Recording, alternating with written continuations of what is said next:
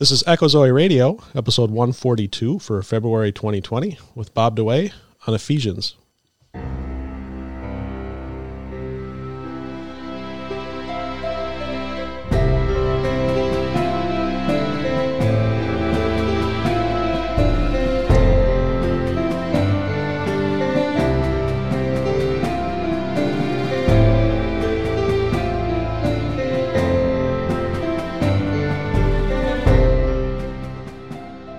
Welcome to Echo Zoe Radio, the podcast outreach of Echo Zoe Ministries, where you'll hear about important topics affecting the church today. Our primary goal is to explore a variety of issues while remaining faithful to God and His Word. Stay with us for the next hour as your host, Andy Olson, shares his conversation with this month's guest. Here's your host, Andy Olson.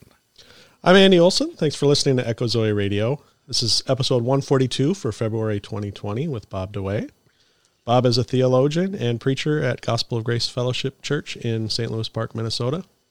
He's been preaching through the book of Ephesians and returns this month to discuss the theology expressed within it. Show notes for this episode are available. You'll find a basic outline of the discussion, a list of scriptures referenced that come up during the show, and links to additional resources, and you can find that at echozoe.com/142. No video for this episode. Believe it or not, video is a little more complicated for me when my guest is in studio. So maybe I'll get something worked out for future in-studio recordings. But for this one, it's going to be audio only. But with that, I'd like to welcome Bob DeWaay back to the show. So thanks for joining me, Bob. It's great to be here, as it always is. So you have been preaching through the book of Ephesians lately. And when I asked if you'd want to come back, you suggested it as a topic. And been quite excited about the theology that you've been digging into. Yes, I'm very excited about Ephesians. And one of the key topics in Ephesians is the church. And as I've been going through Ephesians, now I've been doing this for over a year. And a sermon maybe ends up being 2 or 3 or 4 verses, depending on how many concepts there are in those verses. But one of the key themes is the church. And so I want to talk about how we see the church defined in some important topics in regard to the church in the book of Ephesians. So, because you've only preached through 4 chapters so far, not all 6 through the book, we're kind of focusing just on those 4. Well, and then we only got an hour. And we've only got an hour, so that 4 might be a challenge.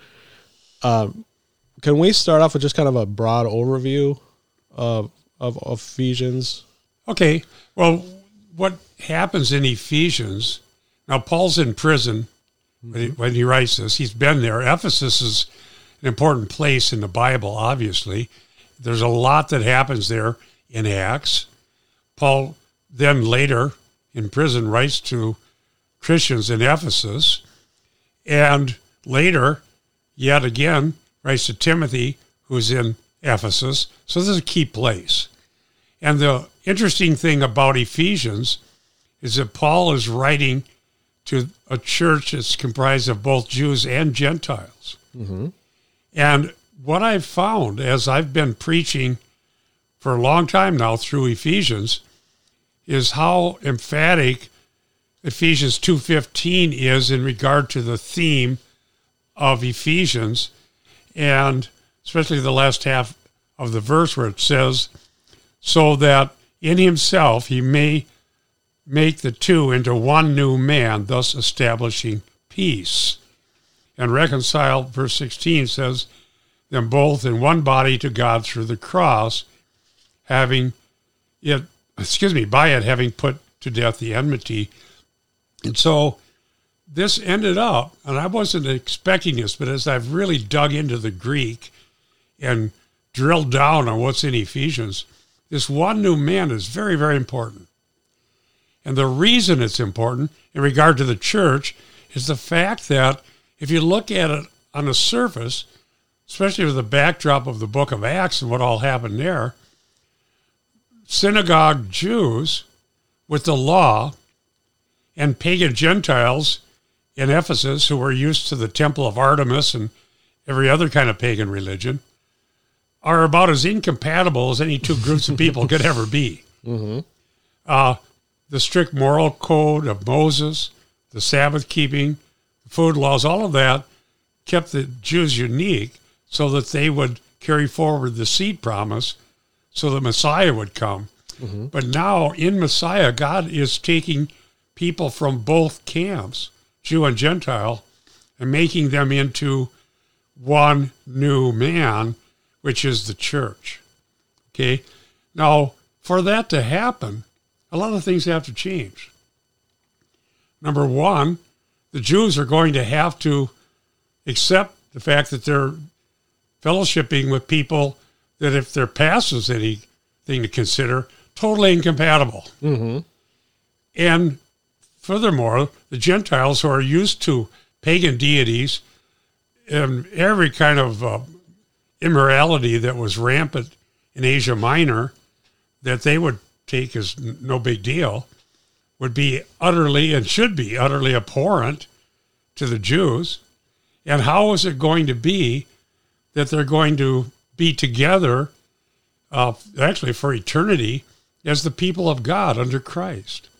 And so that's so important, and that helps us understand a lot about Ephesians and how it starts with the eternal perspective you see in chapter 1.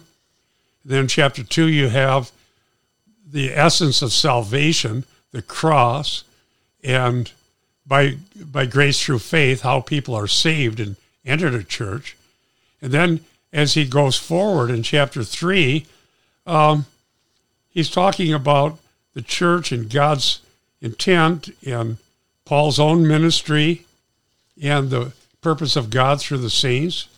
And then the ministry and the equipping the saints in chapter 4. All of this is applied to this one new man. Furthermore, this is so exciting to me, as you think about the man, okay? In fact, I was just doing radio earlier today with our pastor under another context. We were talking about just a couple of verses which talk about that we all may be the mature man, come to the maturity of the one man in Christ. What is this thing about man? Well, the backdrop goes all the way back to Adam, where sin came from. So the old man, the old self, is grounded in Adam. And that's true for both the Jews and the Gentiles. Right. Yep. They came from the same place, which was dead in sin, even though culturally they were so different. And so the old man, ultimately, there's echoes of Adam, the dead sinner, hostile to God. But, of course, there was the seed promise, and Messiah is going to come. And so the one new man is in Christ, the last Adam. Okay? And so we're growing in maturity into the image of Christ, and that's going to be the mature man. So that is a theme in Ephesians. So what about the church? And that's really what I think is really exciting here. Well, I was going to say I picked up on your excitement in that regard. And as I, casually just sit down and read Ephesians, I don't quite see him defining the church, as you so excitedly proclaim. And so I'm kind of eager to hear how you explain that. And okay. Well, let's get started with chapter 1. Yeah. Okay. The interesting thing about chapter 1, often in systematic theology, we drill down on ideas like the eternal counsel of God, God choosing people for salvation from before the foundation of the world, and those issues which are debated, they have been throughout church history. But what I found out when I sat down to just study this in the Greek and understand how am I going to preach this, one of the things that really stands out, and I want our listeners to note this, is that the main part of Ephesians 1 is this thing that's called in the Greek eulogetos, which means actually in English we have the word eulogy, but here it means to speak and bless God, to speak about God's character, his promises, his nature, his mighty deeds. And it's the type of literature you find in the Old Testament. Yeah. Okay? In the Old Testament, it's called Barakah. And there are psalms that are Barakah psalms. They're about blessed be God, for he has, and then describing kind of doxologies. Yeah, what he did, and how he did it. Yeah, doxology is a good word, because what you'll find in Ephesians 1, as I've just laid the thing out into Greek and I was looking at it, was there is a phrase that's found 3 times in verses 3 through 14, which is the content of this Barakah. Let's call it the Hebrew word. Mm-hmm. And that is about God's glory. It says in Ephesians 1:6, to the praise of the glory of his grace. And then it says again in Ephesians 1:12, to the praise of his glory. Then it says again in Ephesians 1:14, to the praise of his glory. So as I was laying that out and looking at it, I saw, well, while we debate how can it be that God could choose some people as adoption through predestination, and that's all continually debated. I'm not belittling it. Mm-hmm. I preach everything for what it says. But the bigger story is the fact that God is acting, even from his eternal counsel, to do a great and mighty deed of salvation for Jews and Gentiles that will be to the praise of his glory. So there's one of our 5 solas, the glory of God alone. So that's thematic. The theme of the last time you were on the show. We talked about that. In fact, I had been dealing with this material previous, I think, to that show, or at least it started. Well, that was a year ago. Yeah, so I think I was already probably into Ephesians by then. Well into it, yeah. And so that is very thematic here. Now, another point I think our listeners would be interested in. When I laid out sermons, I think I ended up with 7 or 8 sermons out of Ephesians 1.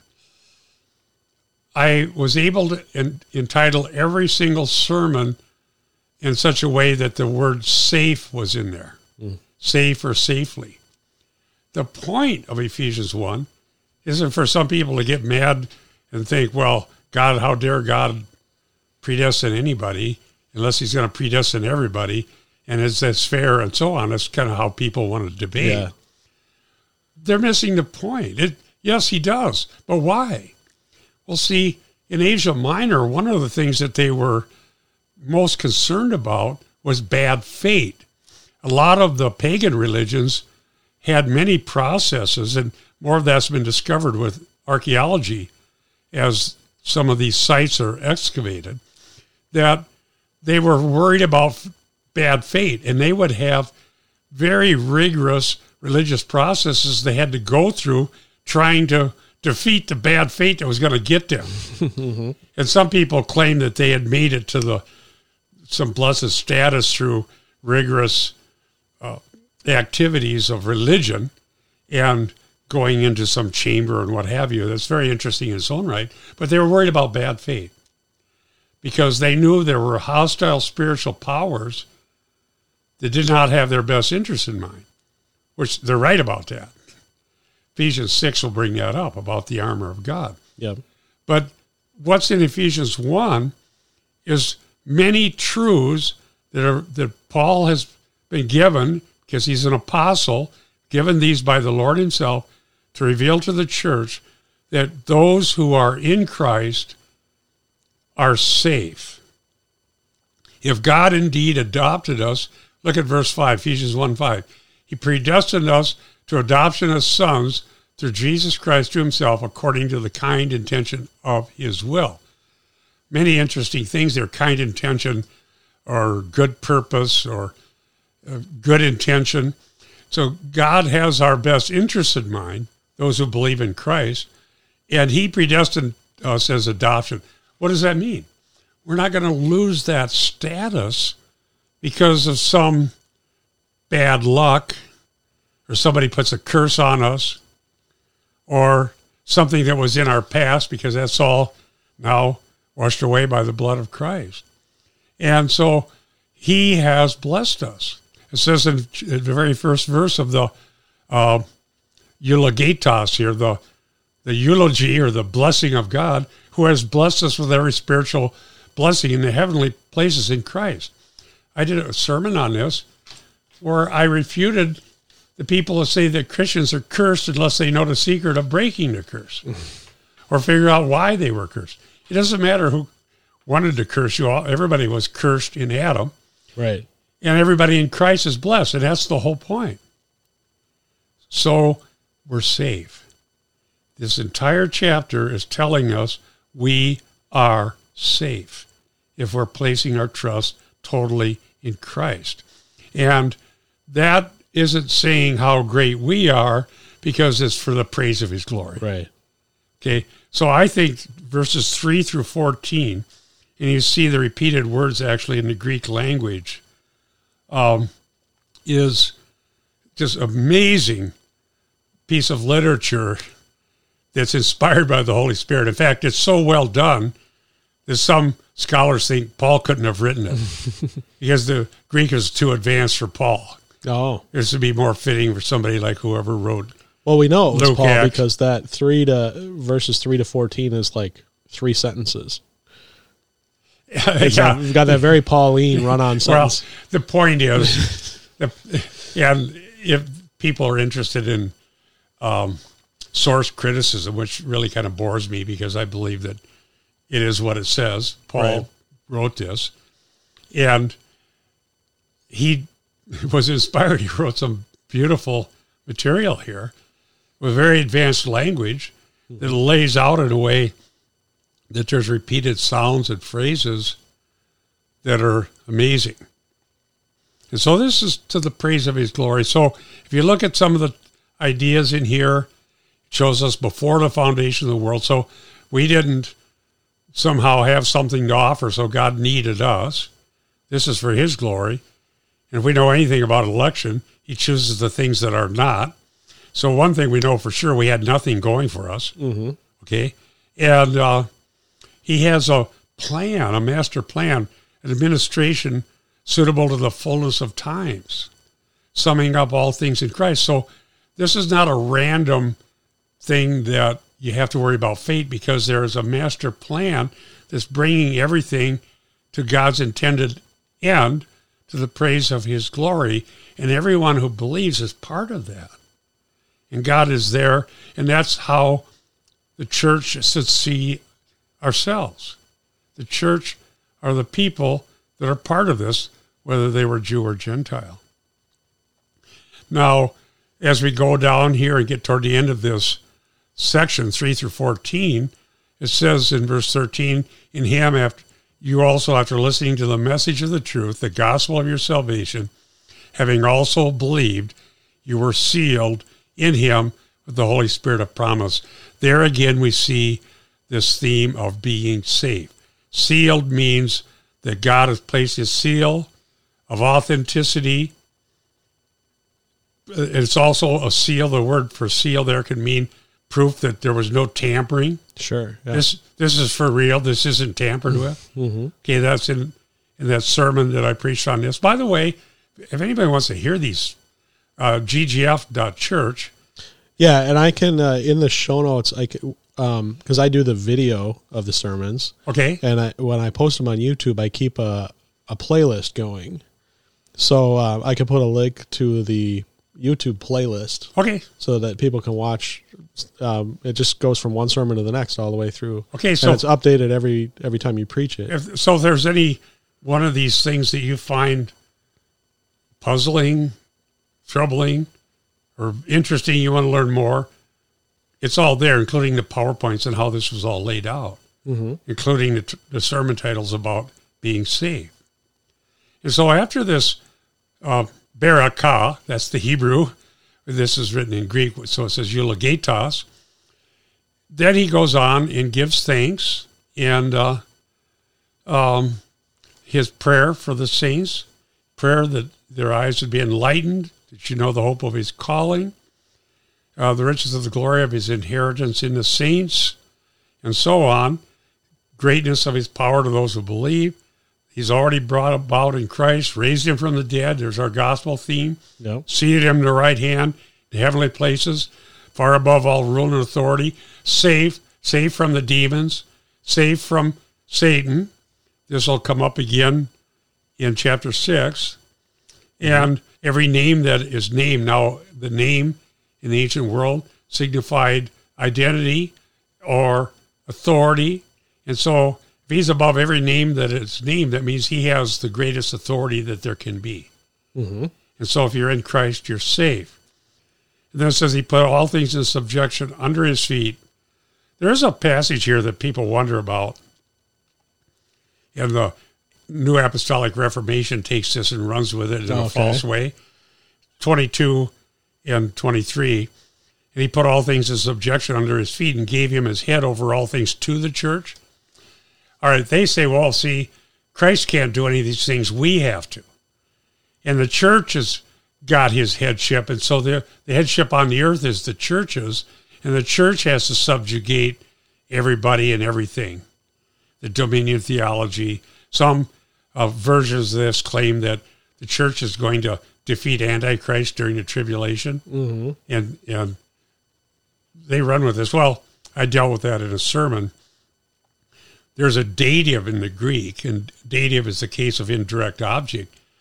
And to is one way of saying that dative, but another way is, and Clinton Arnold, who has a good commentary on this, says it should be translated for the church, and that fits the context. Yeah, well, I was just reading over here. I've got this up on Logos on the screen as you're talking, and so I'm trying to follow along here. And he says in verse 22 here, and he put all things in subjection under his feet and gave him as head over all things. It doesn't say gave him and gave them to be head over all things. No, it doesn't. No, they twist that around. Right. So we're in Christ. He's over all things. Right. We're safe in him. That's pretty clear here, isn't my reading? Well, it is clear, but don't tell the New Apostolic Reformation because they have their own plan. Mm-hmm. Their song is how great we are. Yeah. Okay. So that's chapter 1. It kind of sets the stage of why this is important and how glorious God is and what he's done and why we can be part of his eternal plan. Sure. By faith in Christ through the gospel. Mm-hmm. Okay, and then and we're setting ourselves up to that one new man. That it turned out to be the theme. That's mm-hmm. what's interesting to me. Starting into Ephesians, reading it, looking at, choosing the resources I thought would be the best to use. Mm-hmm. And by the way, speaking of resources, when we're done, I don't want to talk about this in the discussion here, but when we're done, I'd like to get those resources from you, and I'll put those in the show notes. Okay. Like your favorite commentaries. Oh, sure. What you use and stuff. So echozoe.com/142 if you're interested in the commentaries. I'll tell people what are some really great ones I found after. I've got a bunch of them, and then it ends up there's 2 or 3 that are just so much better than every Or if you don't other mind, just mention quick. Well, then people don't have to go my to the favorite website. by far is Clinton Arnold. Okay. Because he understands Asia Minor and the whole issue of the hostile powers. Okay. And his work on about Colossae helped me a lot when I was preaching through Colossians. Sure. So Clinton Arnold has a great commentary. It's in the Zondervan series. And then Harold Hohner is very exhaustive, really deals it with the Greek in great detail. So those are my 2 favorite. Okay. Harold Hohner, Clinton Arnold. I will, we'll get into more detail, and then I'll put that in the show notes. Good. For additional resources. So what was interesting to me as I just was preaching through this over a year and a half, or however long it's been, a couple of years, how important the one new man became thematically. And I think we missed that because we live at this point in history a couple thousand years later. And I'm also in Sunday school teaching through Acts when it's my turn to be teaching Sunday school. Mm-hmm. And here we are dealing with Asia Minor, and in the book of Acts, the big dispute whether the church is going to be 2 churches, a Jewish church and a Gentile church, which Paul was adamantly against. A lot of Acts is about making sure that doesn't happen. And so you can't read Ephesians without thinking about what happened in Acts and some of the things that are said in Acts. And you have Luke gave us some really key material in Acts, like Paul's address to the Ephesian elders in Acts 20. So I talk about that some in some of my sermons on Ephesians. Mm-hmm. What was important that he talked to the Ephesian elders about. And to Paul, this key central place is this one new man, which is not a Jewish church that exists in its own way and a Gentile church that exists in some other auspices, but one church, one new man in Christ who is the last Adam. Mm-hmm. And that's essential. Do you see this as in a way a refutation of like Hebrew roots or? Well, I would say that those who it's not. I don't know if it refutes Hebrew roots is okay if we're understanding it according to Romans 11. But that we need to have a Jewish church for the Jews, or the Gentiles need to be almost Judaized. Yeah, I know that would. Galatians refutes that. Sure. Yeah. And it's still out there. Actually, yeah. I talked to one of our CIC readers recently who's an interesting quandary because she was going to a Jewish congregation on Saturday and then a church on Sunday that says the church is the new Israel and Israel's gone. So she's getting pulled in both directions at the same time. And so we had an interesting conversation about that. And I was telling her about Ephesians and the one new man. The fact is that Christ is the lawgiver of the new covenant. He's the prophet that Moses predicted in Deuteronomy 18:15. Mm-hmm. And he's the one, in fact, this lady who had called me about this, I told her and kind of walked her through the Mount of Transfiguration where a voice from heaven identifies Jesus as the one to listen to. Mm-hmm. And Moses had said in Deuteronomy 18 that God would raise up a prophet like Moses, so when he comes, listen to him. And on Transfiguration, Moses is there, the law, Elijah is there, the prophets yep. And they both disappear. So the one new man is under Christ. And Christ is the lawgiver of the new covenant, and the law of Christ is found in the teaching of Christ and the apostles, and this comes up in Ephesians because we end up with the idea of the foundation, and that's important. And so in Ephesians, the foundation is Christ as the cornerstone, and the apostles and prophets make up the total foundation, mm-hmm. and the church are individuals built on it as building blocks. Okay, so that whole thing is another way of seeing truths and aspects of what the one new man looks like. And this one new man in Christ is going to be that way for all eternity.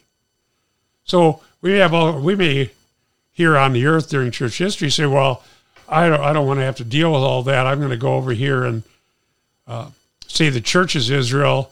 The Jews have no place in it unless they want to renounce all the promises that God gave to Abraham, Isaac, and Jacob and just be Gentiles. And the Jews have a church over here saying, no, we keep Shabbat according to the law of Moses. We circumcise and we keep the food laws. Paul fought, if you just read the book of Acts, he went to Jerusalem to try to stop that, but he couldn't. They had a riot there. They didn't want him to stop it. And so now it's still going on in church history. So I would just say to our listeners, let the New Testament define the church. And Ephesians is certainly one of the central places to go look. And the law of Christ means that we can't mess around with what God did in chapter 1 here through adopting us as sons and putting us in the church with an eternal calling to the hope of his glory, and say, well, we'd rather be under Moses. Mm-hmm. Or we'd rather reject anybody who doesn't have the same background we do. No, God decides who's part of it. And he does that through saving people. And how? And how he does it is in chapter 2. Thanks for bringing that up. So where did we all start? Let's just... Before we get into chapter 2, if you don't mind, we'll take about a 2-minute break. All right. You're listening to Echo Zoe Radio. Andrew Rappaport's Rap Report is a podcast providing biblical interpretations and applications. It is a ministry of Striving for Eternity and part of the Christian podcast community.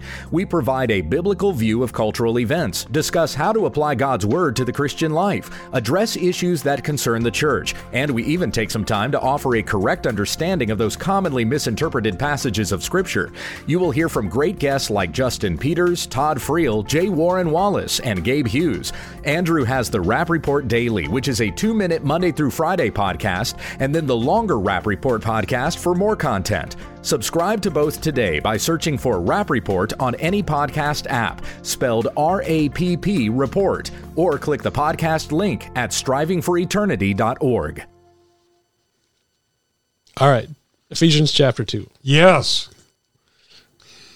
Where did the members of this one new man, the church, where did they come from? What's their background? Well, one thing they all have in common, whether they're Jew or Gentile. Descended from Adam. Yep, they're from Adam, and there's one thing that's true for everybody in Adam. They're lost in sin. They're dead. They're dead. They're dead, yeah. In Adam, all died, 1 Corinthians 15:22. Mm-hmm. Okay, so Ephesians 2:1, you were dead. Trespasses and yeah, sins. It doesn't matter if you're Jew or Gentile. Yep. It doesn't matter how bad or how good your life seemed to be. It doesn't matter your ethnicity, your gender, anything. You're a dead sinner. Nobody brings anything that they're going to add that God needs. He's going to work with saving dead sinners. You were dead in your trespasses and sins. One other thing is true for everybody. In which you all formerly walked according to the course of this world, according to the prince of the power of the air, the spirit that is now working in the sons of disobedience. Sons of, by the way, is a Hebraic expression, means characterized by. Yeah. And so the gospel is something to be obeyed. Mm-hmm. So if you don't listen to the gospel, you're disobeying God. Okay, so we were dead, and we were, as dead sinners, under Satan. Even if you're an atheist, you don't believe there is a Satan. If you don't trust Christ, that's where you are. Okay? And only by faith in Christ can we escape from the spiritual darkness of being dead sinners under Satan. Asia Minor, whether Jew or Gentile, if you read Acts, one thing they agreed about was the reality of the demons and Satan. Remember, there were Jewish exorcists that weren't too successful. And there were various people that were under Satan that show up in Acts. And the whole point of what God was doing is to show there's a way out, and it's through the gospel. You can escape.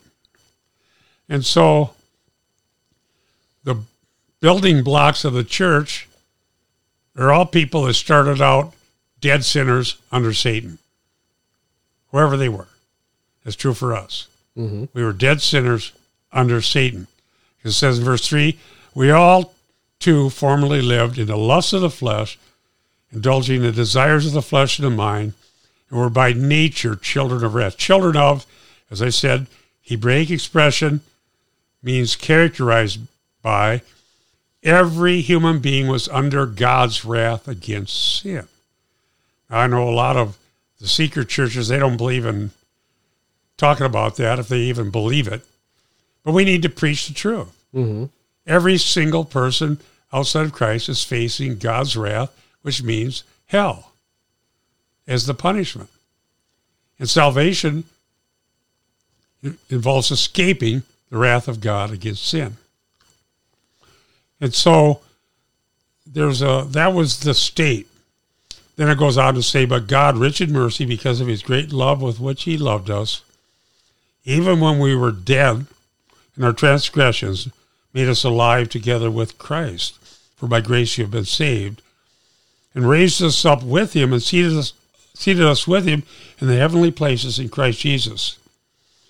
And so one of the things that we need to develop in our biblical worldview is that Jesus has the highest place of authority, and that anyone who is saved is seated with him, meaning we are safe.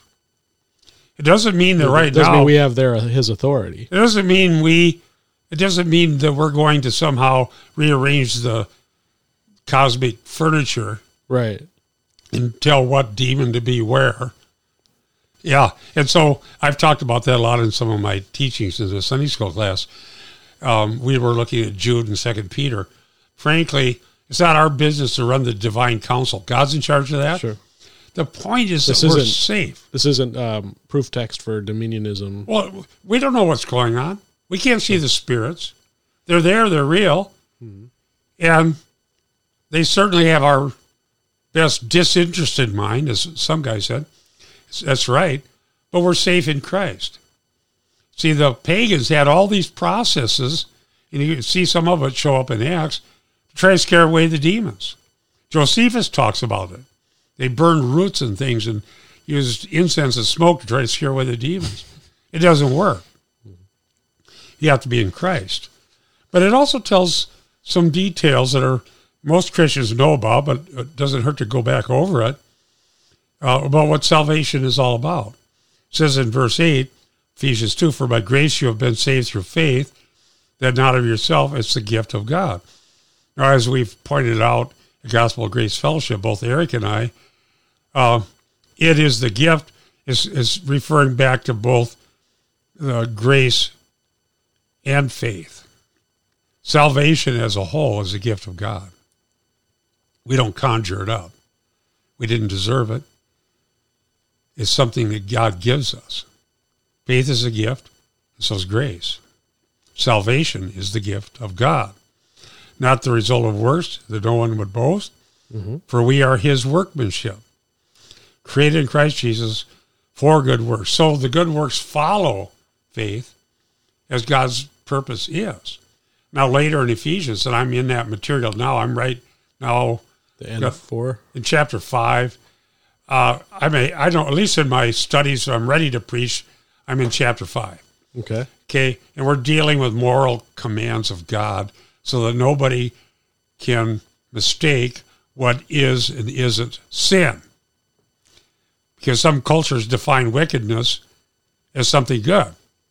How about the culture we live in? I listen to some of these politicians, and what are they saying? Good is evil and evil is good. Mm-hmm. Their definition of evil is what the Bible defines as good, and vice versa. So that's why you need chapter 5, the end of 4, moral commands of God, to explain what are the marching orders as far as the moral life of the one new man. Okay, so God saved us by grace through faith. It's not works, it's God's work. And we remember that what we used to be, now it talks about the Gentiles in chapter 11. Verse 11, yeah. Verse 11, excuse me, Ephesians 2:11.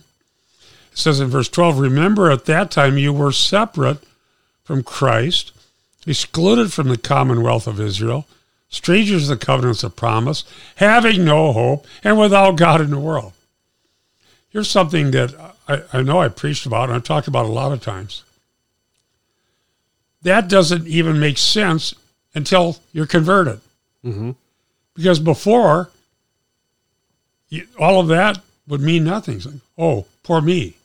I don't have to obey the moral law of God. Poor me. They don't see it that way. They don't want God telling them what to do. Right. They certainly don't want to be grafted into the Jewish olive tree because the Jews have been hated forever. Mm-hmm. The pogroms are against the Jews. So why would you want to get that status, to be hated by everybody? But that's the way it was. But once you are born of God and saved, you realize how horrible it was to be separated from Christ, excluded from the promises of God. Okay? And so remember is an important thing. Notice remember is in verse 11, verse 12 of chapter 2. The Lord's Supper is, in a sense, about remembering. A remembering of what God did and a faith in the promises of what God's going to do in the eternal kingdom. And so now we're coming toward this one new man. Verse 13, but now, okay, so before, separate, we're not part of it, we're outsiders. But now in Christ, you who formerly were far off have been brought near by the blood of Christ. And so we talk about the blood atonement. Without the shedding of blood, there's no remission of sins. Prefigured in the Passover. When I see the blood, I will pass over you. Mm-hmm. Okay? The blood of Christ was shed once for all, as it says in the book of Hebrews. And all those who trust in him, God covers our sin, propitiation, and removes our sin, expiation. It's all here in Ephesians. But what does it do? Verse 14, here's where we get into the heart of the matter. For he himself is our peace, who made both groups. Both groups, who's that? There you go, both groups. Both groups, whether you were Jewish or Gentile, whether you were a religious Jew who kept law of Moses carefully, or you were Jew by descent, but you weren't too religious, or whatever, it's still a unique group. Mm-hmm. They made them both into one. They made them both into one. Broke down the barrier and brought them both there. The barrier of the dividing wall. Yeah, which was the law of Moses. I think a lot of people don't understand that, especially people who are trying to say Christians have to keep the law of Moses. Mm-hmm. Galatians refutes that. The point of the law being what it was, a lot of those stipulations are there to create purposeful eccentricity. And the eccentricities that God established for the Jewish nation made it impossible for them to be absorbed into all the nations. Mm-hmm. Now the northern tribes ran away, decided they'd rather be absorbed. But God, that's where we get the Samaritans. Yeah, the ones who intermarried. Well, plus who knows where all the 10 tribes went. But the Jews are eccentric because God intended that in order to keep the bloodline there for Messiah. Going back to Genesis 12 with Abraham, that in his seed all the families of the earth will be blessed. Okay, so now, so that was very precious to them. They paid a huge price to be who they were. Hated by everybody. Pogroms. Awful things. And it's interesting you put it that way, because you're talking about becoming one new man and being, in some places it's described as we Gentiles being grafted in, and that Romans 11, yeah. It's kind of shines a little bit different light on the nature of the world, the unsaved world, hating us. Mm-hmm. Jesus says that they hate us because they first hated him. We're grafted into that one culture that the world has hated since. Yeah, now the one new man is hated by the whole world, right? And Satan riles up hatred against Christians and Jews for the same reason. Yeah, because we bear the promises of God. Mm-hmm. Satan hates the promises of God. So that's what's going on. So he made both groups, broke down the barrier, which was the law of Moses. Okay? So circumcision is no longer required. Food laws are not required. A lot of confusion happens about Sabbath, but it's really not confusing because Jesus said, "Come unto me, all you are weary and heavy laden, I will give you rest." Mm-hmm. The term rest, by the way, is also a way of speaking about Sabbath. So you go into Hebrews, and rest is found in Christ. So according to the New Testament, anyone who doesn't come to Christ is a Sabbath breaker. Anyone who is in Christ is a Sabbath keeper, whatever day of worship they keep, because that's a matter of liberty. Mm-hmm. Not everybody knows that, but I'll tell you the truth right now. That's what it says. And, for example, in Hebrews, where there's all this talk about Sabbath and rest, in the end, he says, don't forsake the assembly of the brethren. It doesn't even say what day it's on. Sure. In Hebrews. Could be on Tuesday. Those people who think that the church is the new Israel, why don't you spend some time reading Hebrews and understanding it, or Romans 11? No, the issue is the one new man, not a new version of the old covenant, but the one new man under the new covenant, under the law of Christ, finding rest in Christ, and gathering as we are able throughout history, throughout the geography of the earth, on whatever day we can. Mm-hmm. If we got some day when we get together and they don't kill us, that's a good day. Let's gather. All right? I'm looking at the clock here. We're 45 minutes in. Wow. And I'm almost thinking, we talked about doing 4 chapters, and we're still in 2. And I know one thing you really wanted to talk about, so I'd like to maybe skip ahead and so that we can get to it, was kind of solving some petty problems within the church. Okay. Through this. And we see a lot of denominational issues come up. All right. Why don't we talk about that? So, well, first of all, what are some of the problems that you see that you think that if they just understood this? I just mentioned the one that came up with one of our CIC. I have a ministry called Critical Issues Commentary, mm-hmm. and it's similar to what Andy does, but different in a way too. I write articles and we do podcasts and YouTube and all that stuff. Yeah, I've been doing that since 1992. Okay, so I have readers. You're better at it than I am. Well, I don't know. I've been doing it for a long time. You do a lot of more scholarly stuff. Well, I talk to scholars. I went to seminary and spent a lot of time studying. But so here's a lady, God bless her. Well, what do? I'm in one church and they're saying, well, okay, you're going to this Jewish congregation. You can probably, you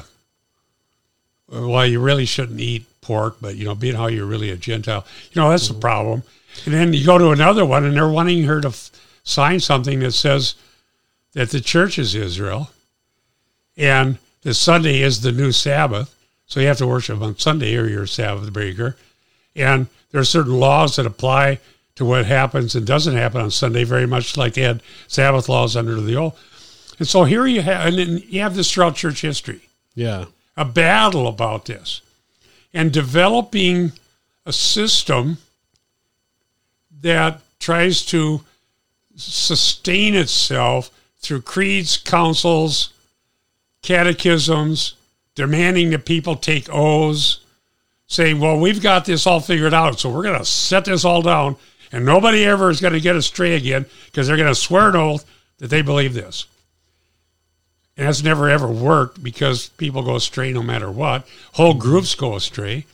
Whole groups that sign on a dotted line have pastors don't believe one word of it.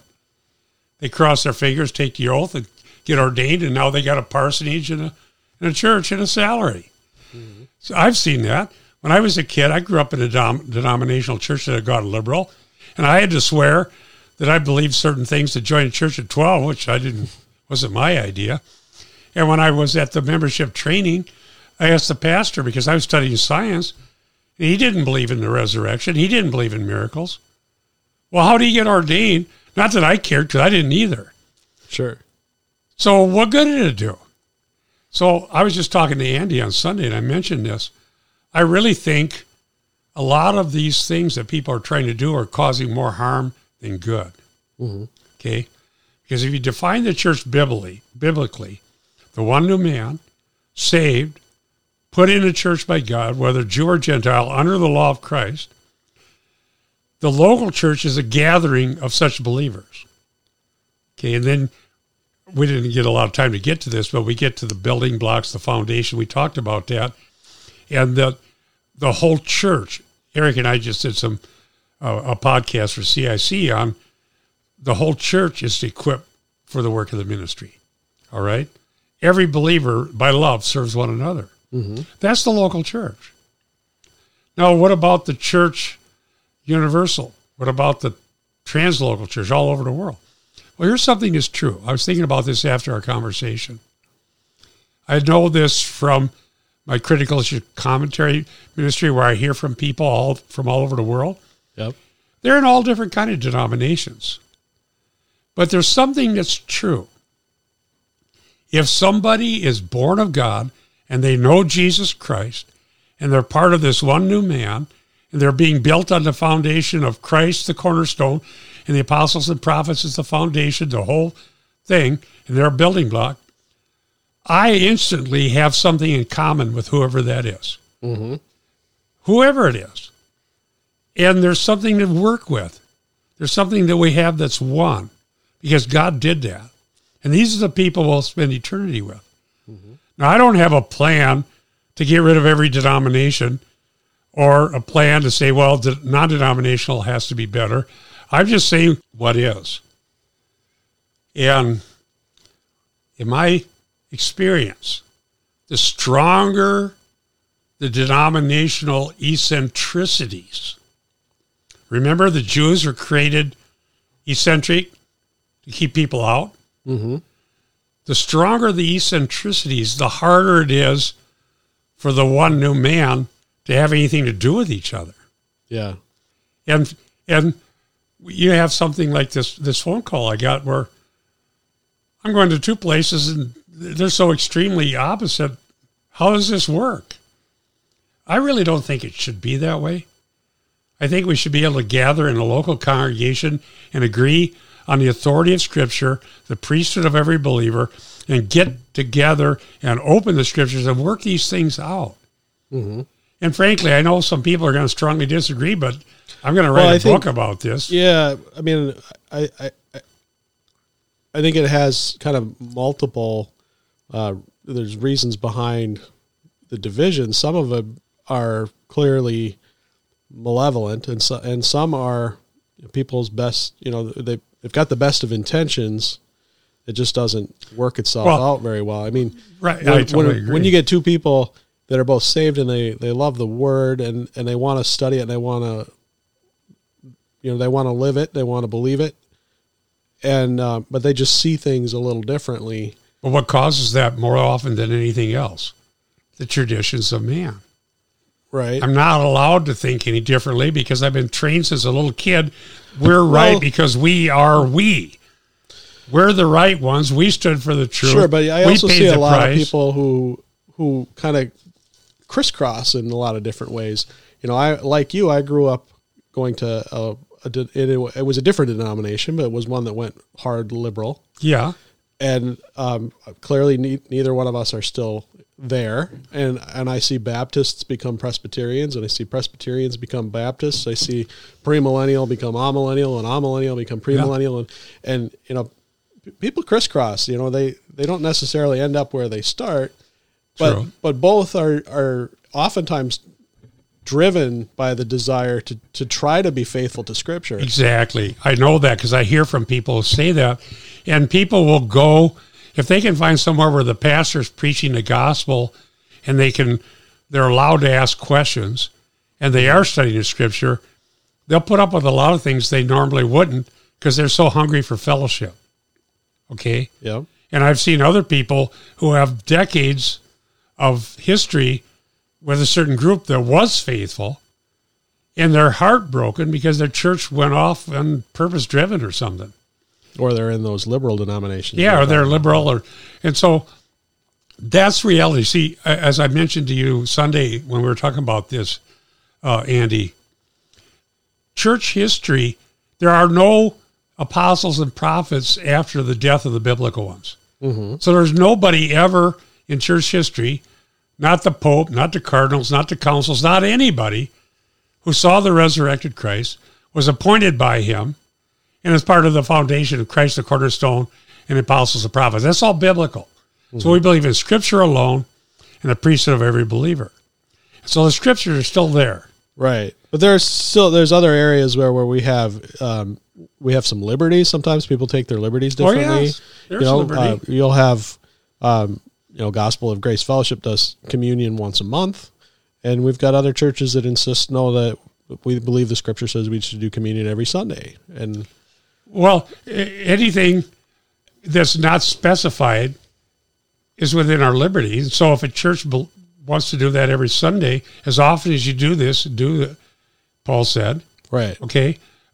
It's not specified on a certain date on the calendar, nor is it as far as frequency. Mm-hmm.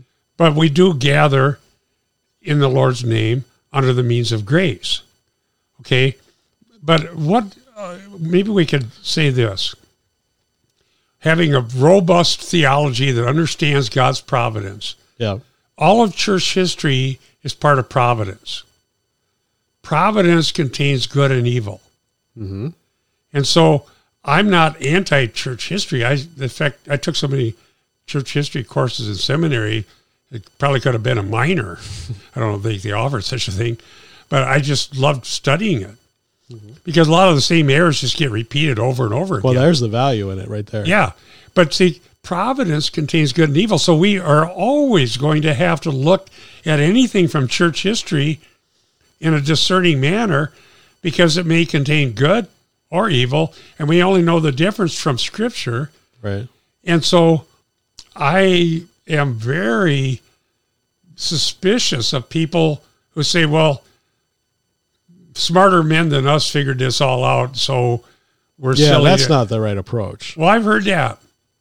Oh, I know. I think we've all heard that. We hear that a lot. Well, where was the IQ test where they decide who was smartest? Mm-hmm. It isn't who's smartest. It's who's most faithful to the faith once for all handed down to the saints. Mm-hmm. It wasn't handed down to the bishops, cardinals, creeds, councils, smarter men than us, shoulders of giants. If you're talking like that, I'm sorry, you're really misled. You don't understand history. History is providence. Providence contains good and evil. We can only know whether something's good or evil through Scripture alone. And any lowliest believer anywhere, whatever education, can have a good reading of Scripture that's true and right and binding and question the Pope. Well, the Pope is not even Christians, but you know what I mean. Somebody with high status with a big pointy hat. Okay, whoever the people are.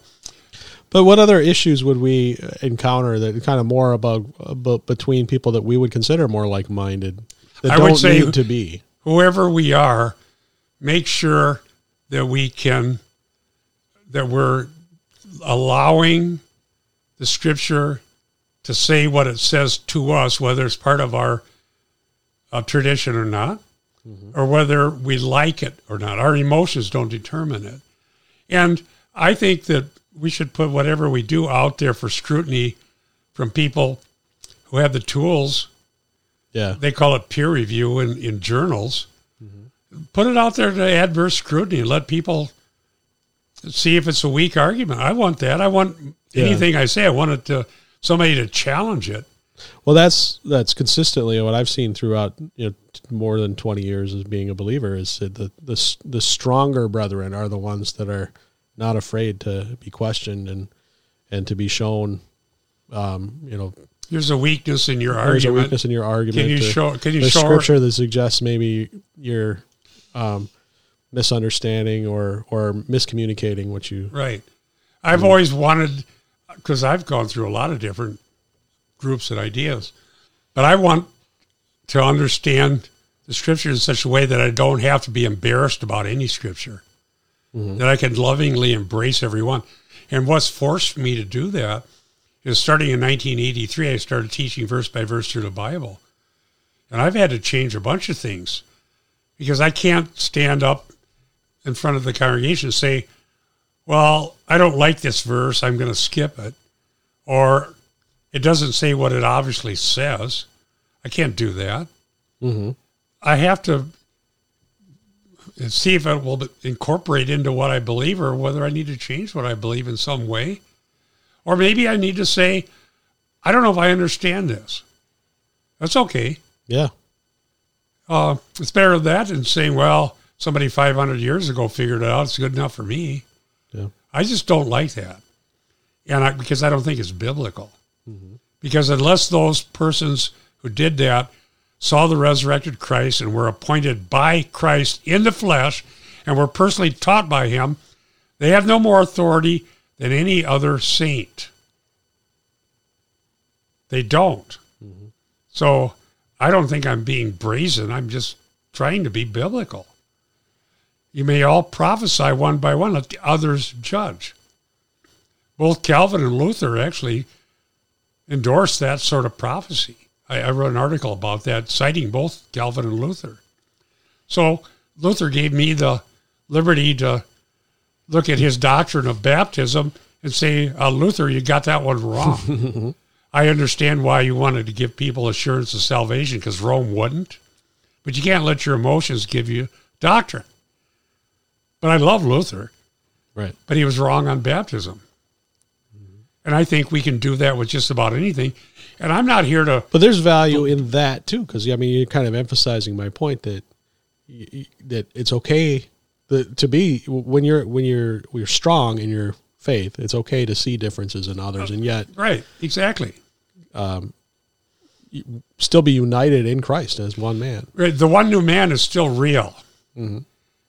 Whatever is happening on the scene of history throughout the world. And there's something that makes that church, the translocal church, one. And the more we practice the authority of Scripture, the priesthood of every believer, we're learning and growing and getting grounded. And just I would just say to every listener, view church history for what it is. God's providence, but providence contains good and evil. Like Joseph said, you meant it for evil, God intended it for good. Sometimes the good in church history is that we see what was wrong and correct it, so we don't do it again. So I'm not anti-church history, but I'm just pro-Scripture alone and the priesthood of every believer. So that's what I'd like to say. Yeah, well said. Yeah, we're coming up on an hour and 2 minutes, so I was just going to maybe... Well, we didn't get as far in Ephesians, but I'm not shocked. Right. But I think we covered the basic issues.